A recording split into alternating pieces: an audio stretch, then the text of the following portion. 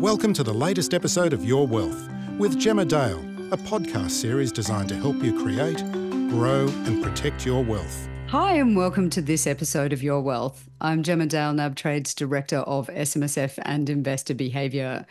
Well, we're getting very close to the end of 2023 and frankly for investors, it's been pretty extraordinary. If you go back to the predictions of late last year and the certainty that a lot of people had, particularly about the macro environment, but also how markets were going to play out, even though headline numbers coming into the end of the year might be pretty benign, like the performance of the ASX, almost nothing in markets or the economy did what it was supposed to do this year, which is funny and interesting, let's say. So let's talk about the year we've had, why bad news may still be good news, what to expect in 2024. Today, I'm joined by Tamara Statz, Director and ETF Specialist with BlackRock, who are, correct me if I'm wrong, still the biggest fund manager in the world. So there's a lot that they're across. Tamara, thanks so much for joining me. Thanks, Gemma. You are right. That is definitely the case. Pleasure to be here. So let's talk about 2023. It feels like nothing played out the way we expected. My favorite, it's almost a meme now of this, is the Bloomberg front page from October 2022 saying 100% of economists surveyed predict that we will be in recession in the US within 12 months. And by October 2023, that most certainly had not happened. So 100% of economists were wrong. What do you see as the biggest outcomes of the year? How did you guys see it? Yeah, it's, look, I don't think anyone could have necessarily expected the year to play out as it has. And I think, you know, you're right. You said it in your introduction. I think markets, when you look at the numbers, everything's up. Equities have rallied. S&P 500, amazing, and even the local market, the ASX 200, you know, solid. It's travelled along okay, and in fact, in total return terms, at the end of November, it's actually up 5%, if you account for dividends and so on. So, you know, the numbers look okay, but I would describe it as a market that certainly hasn't felt benign. And that's really, I think, what's characterised 2023. Markets and sentiment has really swung between those recession fears that you spoke about, and then kind of growing optimism at times. And, you know, we really saw, I guess, extreme volatility in the rate markets in particular, not so much the equity markets. And as you know, the performance of some of the equity markets around the world has been buoyant, really, even though, like I said, it certainly hasn't felt benign for a lot of this year. So I think, you know, we would characterise it as still a lot of uncertainty, certainly between sort of analysts and economists, and also for investors. And I think when I look at, you know, our three investment themes that we started the year with, which was holding tight, our view, which at the time was very much not a consensus view, was that the central banks, you know, particularly the Fed, but also other developed market central banks would keep interest rates high. So holding tight was how we framed it up. That was a view that we held, and we did see the market eventually come closer to us, and that played out. Generally speaking, we felt that was not necessarily a conducive environment for broad exposures, but that you had to be a little bit more nimble and that there were opportunities if you looked hard enough. And I guess thankfully one of those opportunities was Japan, and that has worked very well. And we continue to be fairly positive on that particular geography. But also another theme that we held into the beginning of the year and we're carrying on into 2024 is this idea of mega forces. And again, I guess in 2023, artificial intelligence being one of those key mega forces has certainly been a driver of some of that outperformance in the US markets in particular. Yeah, the Magnificent Seven is so extraordinary, that performance. Like, it's just been incredible. And you see companies like NVIDIA printing these incredible revenue numbers, absolutely incredible, beating expectations, and then kind of having fairly flat performance in the next couple of days, which means even though they thrashed expectations, obviously expectations were incredibly high. So one of the most surprising aspects, I imagine, this year for many people was the resilience of the US economy, which has fed into that confusion about what central banks are doing and what they're going to do in the future. How have you guys seen that? Right. So the US economy, you're right, certainly from an employment perspective, it looks pretty strong, actually, which has been interesting. But I think one of the really interesting, I guess, defining characteristics of what we're calling the new regime is it's structurally different now. And I think the US economy is a great case in point, probably a really big case in point, actually. And that is, since the COVID pandemic, there have been 7 million jobs created, basically, well, since the beginning of 2022. But if you look a little bit back before that, there was more than 20 million lost in 2020. In fact, 22 million lost in 2020. So we do actually characterize, I guess, the US economy is still climbing out of the COVID hole, really. And we haven't seen all of those workers return. So the participation rate's lower. So that's why you have great employment numbers. There have been, I guess there is a bit of a puzzling effect on where all of those workers have gone. I mean, sadly, there's one theory that says it's, due to health and addiction issues. That's one potential outcome, but there are less workers. So we are still climbing out of the pandemic hole, 7 million jobs created since January 2022. But that said, I think there's a lot of talk at the moment going into 2024 on what growth will look like. And we think it is going to be a slower growth world, and including in the US. Yeah, all of those stats are extraordinary. And it does, even though COVID feels like a long time ago. Both my parents have COVID at the moment, so sometimes not that long ago. And we're still experiencing so much, sort of post-COVID hangover, I guess, to an extent. Exactly. No, I agree. I agree totally, Gemma. I mean, it's like one of those things that feels like it happened a long time ago, but I think the effects are still being felt, both on a kind of a human level, but certainly on a markets level as well. And then you've referred also to, things being structurally different now and a new regime. Talk us through that. Sure. I think the pre-COVID regime is something we have referred to as the Great Moderation. So that's the several decades period leading up to 2020 of really kind of low and critically stable inflation. And I think stable is probably, of course, there was some key events. There was the GFC, for example, but in general, it was a constructive environment structurally for asset class returns. Now, I think that's fundamentally different now.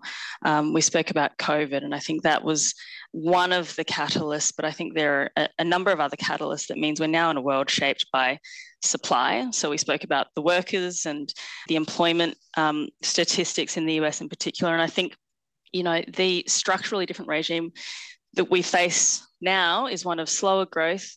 We believe higher rates, structurally higher rates. And that means, I guess, a different lens that investors have to take to their portfolios, and one where, unfortunately, it won't be the everything goes up market. You will have to be a little bit more discerning. It should ideally increase, I guess, the value of investing skill, and certainly advice will become more important than ever before. We think it's certainly a different world. And there's also a few mega forces, as I touched on earlier, that I think are also shaping that supply-driven world. It's really fascinating when you talk about structurally higher rates, and yet markets have responded in a way that is just so not volatile necessarily, but they're just hanging on every word of the Fed. The idea that the Fed is going to cut rates is just back to the races for everybody. And this whole bad news is good news thing, when the outlook is cloudier, we all get excited because it means that rates are going to be cut. And I think your point that rates are going to be structurally higher is really interesting. As we record, we've had very recent comments from the Fed that have buoyed the markets. How did you guys view that? Yeah, I think that kind of nervousness and caution, we did see a lot of people pull money out of the market. So I think you're right. There seems to be this wall of money where the bad news is good news or good news is bad news. I mean, there are people looking for opportunities to deploy. That's very clear. And equity markets, I think, by nature are optimistic. At the end of the day, I always go back to what happens when you look at buying an equity. What does it mean to buy an equity? It's actually you are buying a share in a company and you believe in, I guess, the continued development of human innovation, really. So I think, going back to what is like fundamentally, what are you doing when you buy a share of a company and when you actually invest in the equity market is interesting. And, there certainly is that kind of opportunistic and kind of positive, in a way, sense that, well, I guess I'm describing it as a positive reason, or any reason to be positive is always welcome for equity markets. And we've seen that a lot, particularly in the US and as recently as overnight after the FOMC meeting. But yes, just to go back to your original question, we did see a lot of investors over the course of the last couple of years move into more defensive products. So, for example, cash and cash-like ETFs have been incredibly popular, both globally as well as locally, as well as, I guess, short end fixed income. So the very short end of the US Treasury curve has been very popular indeed, and also things like investment grade credit as well. That is quite interesting. So even though equity markets are bullish on pretty much anything they can get their hands on, the investors that you see are making less bullish bets, let's say, if they're looking for defensive assets at this point in time.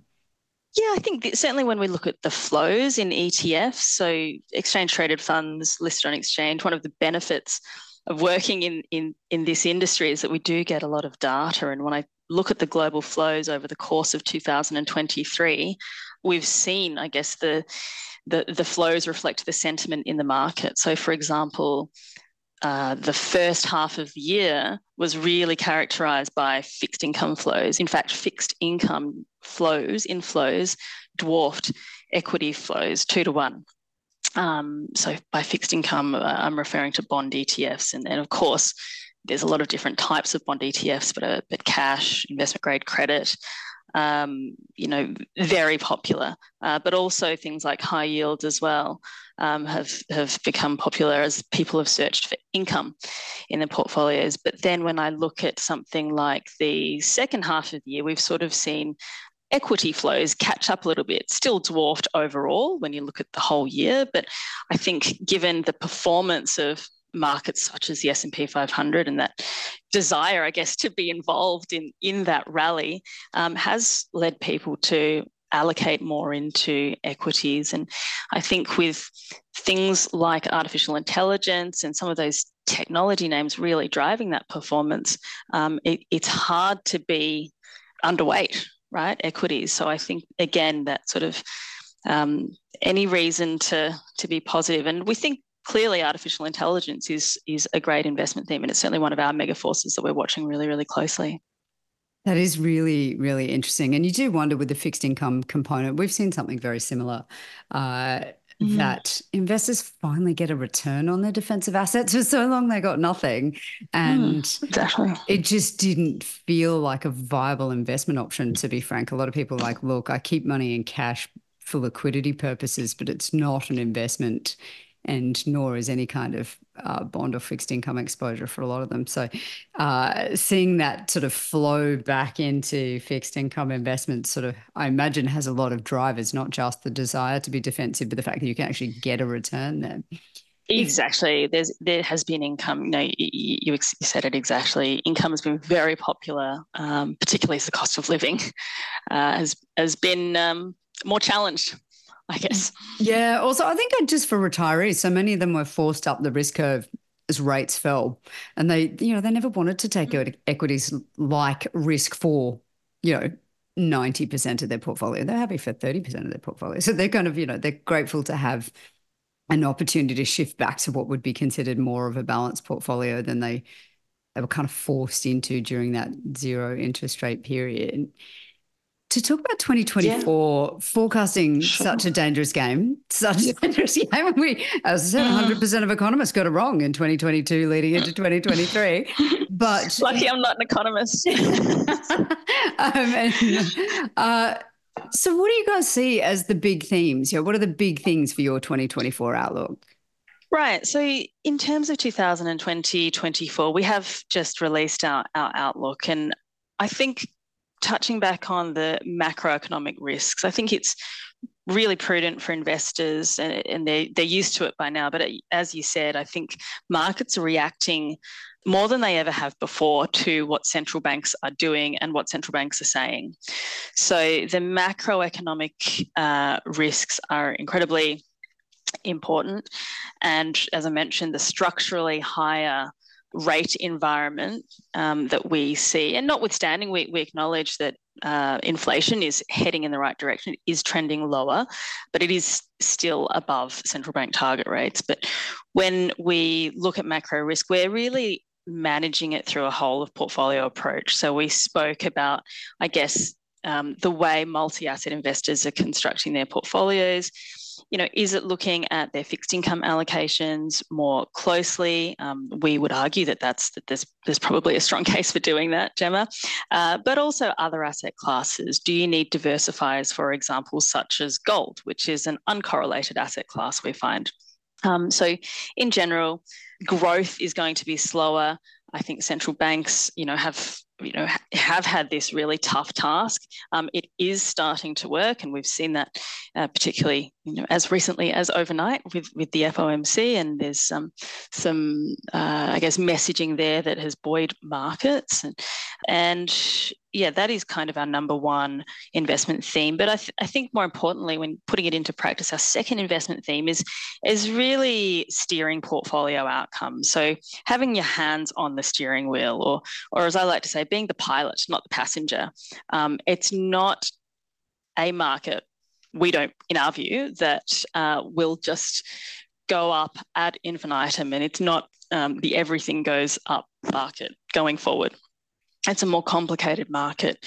So I think being really targeted in your exposures, being nimble, should really put investors in better stead, we believe. So, for example, looking at specific geographies, specific sectors, and really kind of driving your portfolio and having your hands on that steering wheel will be incredibly important, particularly as dispersion in markets is sort of persists. The third key theme that BlackRock identifies is harnessing mega forces, and that was similar to our 2023 theme as well. Mega forces, by the way, are these structural trends that not only will affect markets, but we think humanity actually. So they transcend, I guess, traditional business cycles. And we've identified 5 of those mega forces. So artificial intelligence and the continuing digitalization of the world.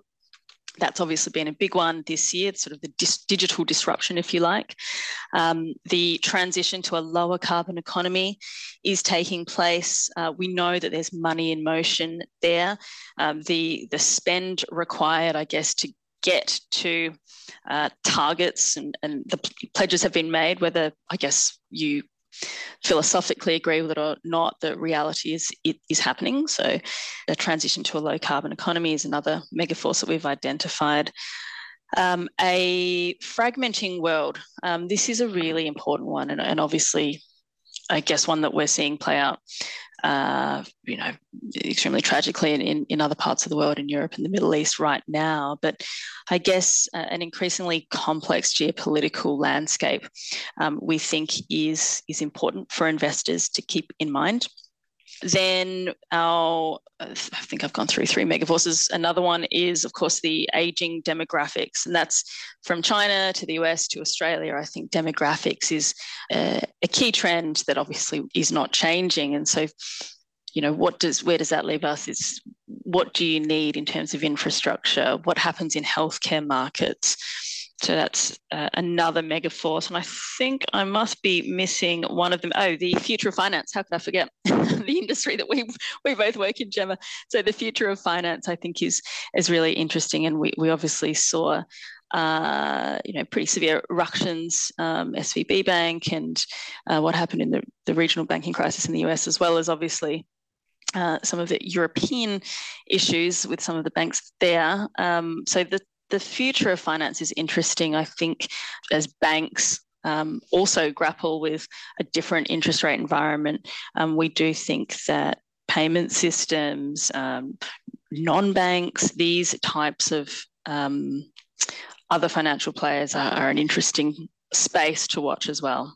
So there are the 5 mega forces. They're all so fascinating in their own right. So I was like, we could talk about future of finance all day.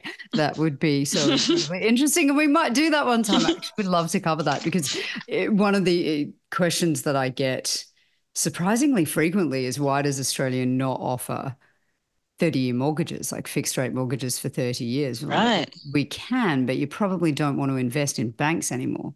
Right. Like the risk you carry as a bank when you offer those sorts of products and trying to match your assets to your liabilities very, very high, as we've seen with regional banks in the US.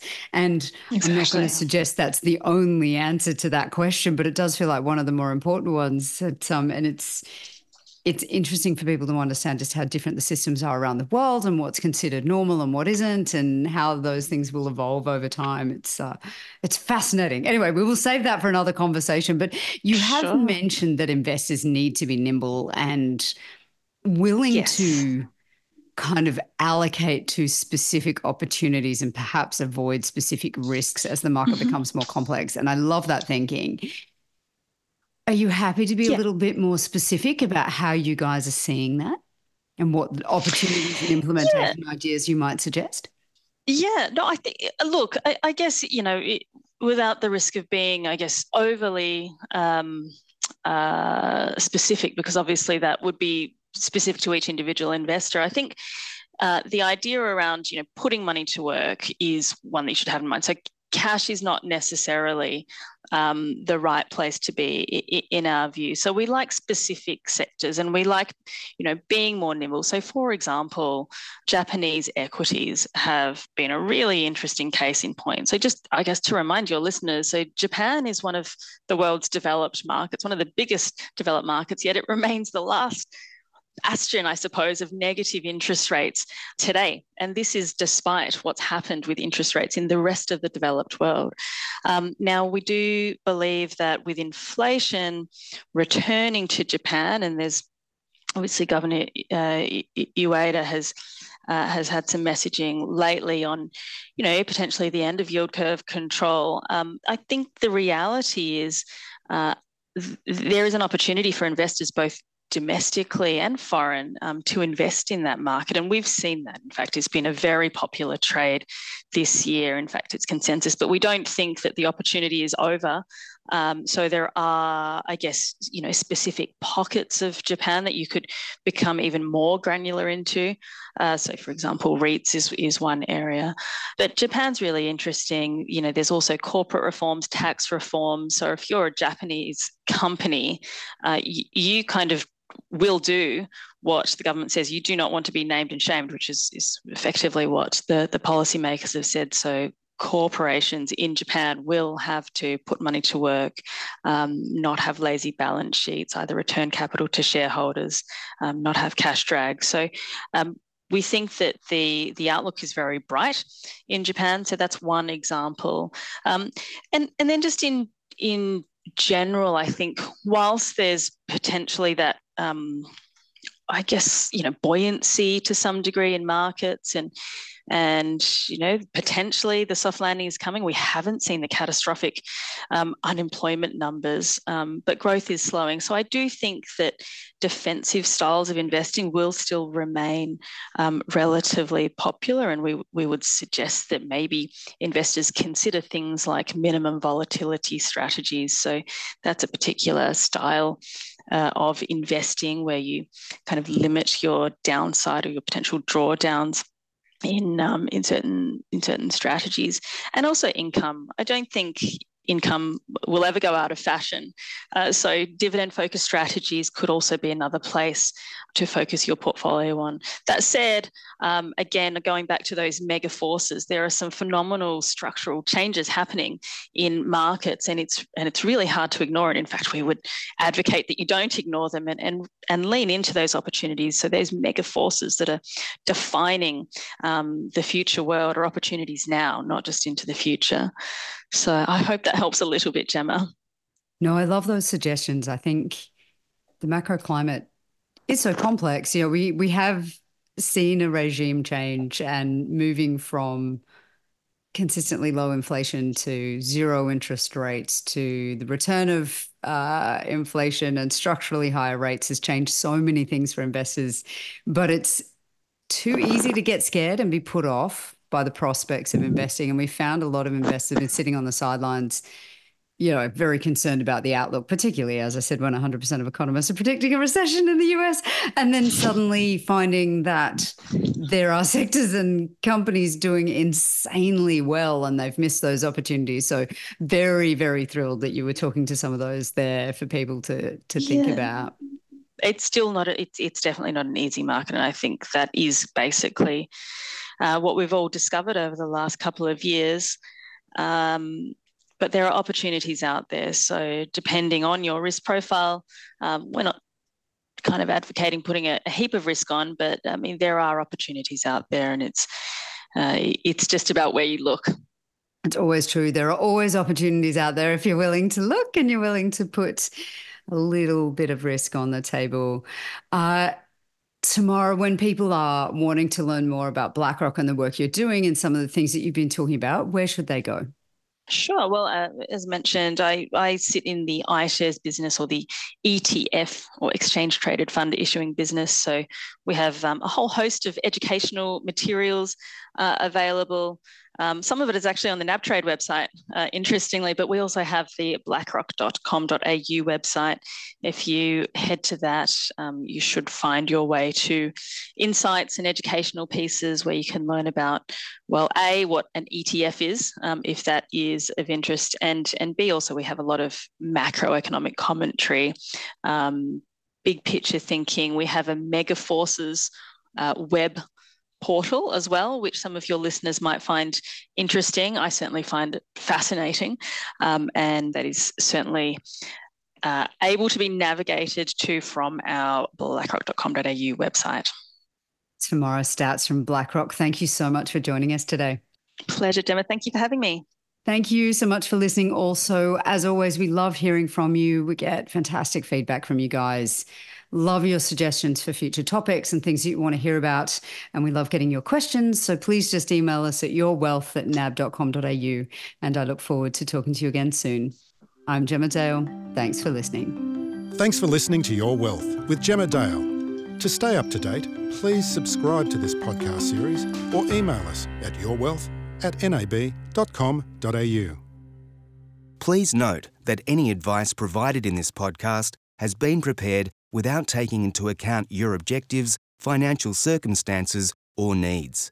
Before acting, you should consider the appropriateness of the information. To find out more, please visit nab.com.au.